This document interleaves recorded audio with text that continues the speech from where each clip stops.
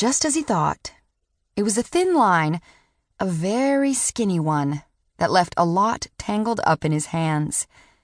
He lit a cigar and paced the floor. Granny Beecham had had the sight in her day. He'd asked her about it when he was a child. Did a great thing happen when she saw the future? Did she see visions like dreams, only she wasn't sleeping? "No, it's not like that at all," she'd said, in a voice barely above a whisper. "It's more like a feeling, down deep in your soul, that tells you when something needs further study. When you think on it or look deeply into it, then you find the answers. And that's the vision, my child. It's nothing so very mysterious, except for that first gut feeling."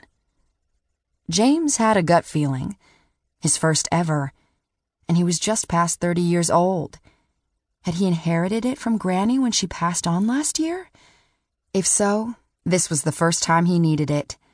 He could prepare the papers and send them to the Indian Territory. Everett and his new bride could sign them in front of a judge and file them in the Logan County Courthouse. It would be done, finished, over. If there was a problem in that part of the United States, then the judge could be the culprit that handed down the verdict. Or James could wire his best friend a note and tell him to go to the nearest lawyer and ask about a divorce. They had spent the night together in the same house after the shotgun vows were said. That could constitute consummation of marriage. Their word might hold up in court, but then again, a judge might tell them they had to file a divorce instead of an annulment. James ground the cigar out in a crystal ashtray. He chose the right papers from his file cabinet and filled in all the necessary blanks.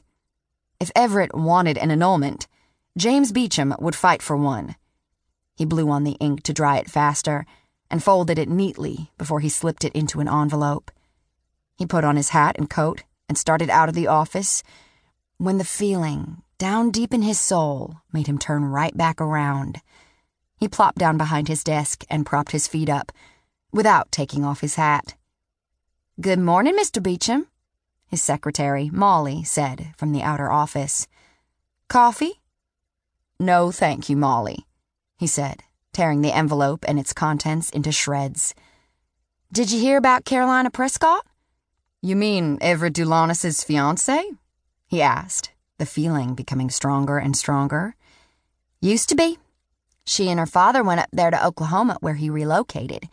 My cousin works at the plantation as a seamstress. She helped work on a new wardrobe for Carolina.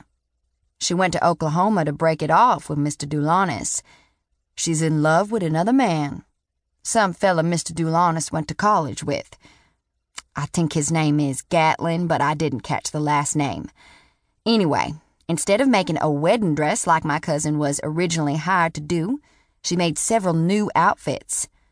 Carolina was all swoony, just couldn't wait to travel to Philadelphia so she and Gatlin could announce their engagement. I guess Mr. Prescott is deeding his aunt's house over to Carolina and Gatlin, that big one south of town.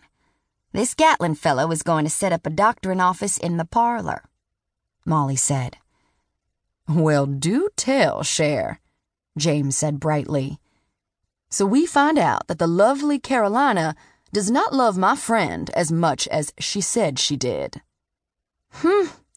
Molly said, pushing back her graying hair. "Carolina Prescott won't ever love anyone half as much as she does herself." The idea was born in the twinkling of a Cajun's eyes, as James digested all he'd heard and added it up with the words on the telegram lying on his desk. "Molly, I'm going to be gone for several days. There is nothing pressing on my calendar for the next 2 weeks. You know how slow this time of year always is. How would you like a few days off?" "I would love it," Molly said, grinning. "Got grandchildren coming home for Thanksgiving, and it would be nice to spend time with them." "Then we shall take the month of November off, with pay. You spend some time with your family, and I shall do a bit of traveling," James said. The feeling settled down. He'd made the right decision at last. Is this the way it worked?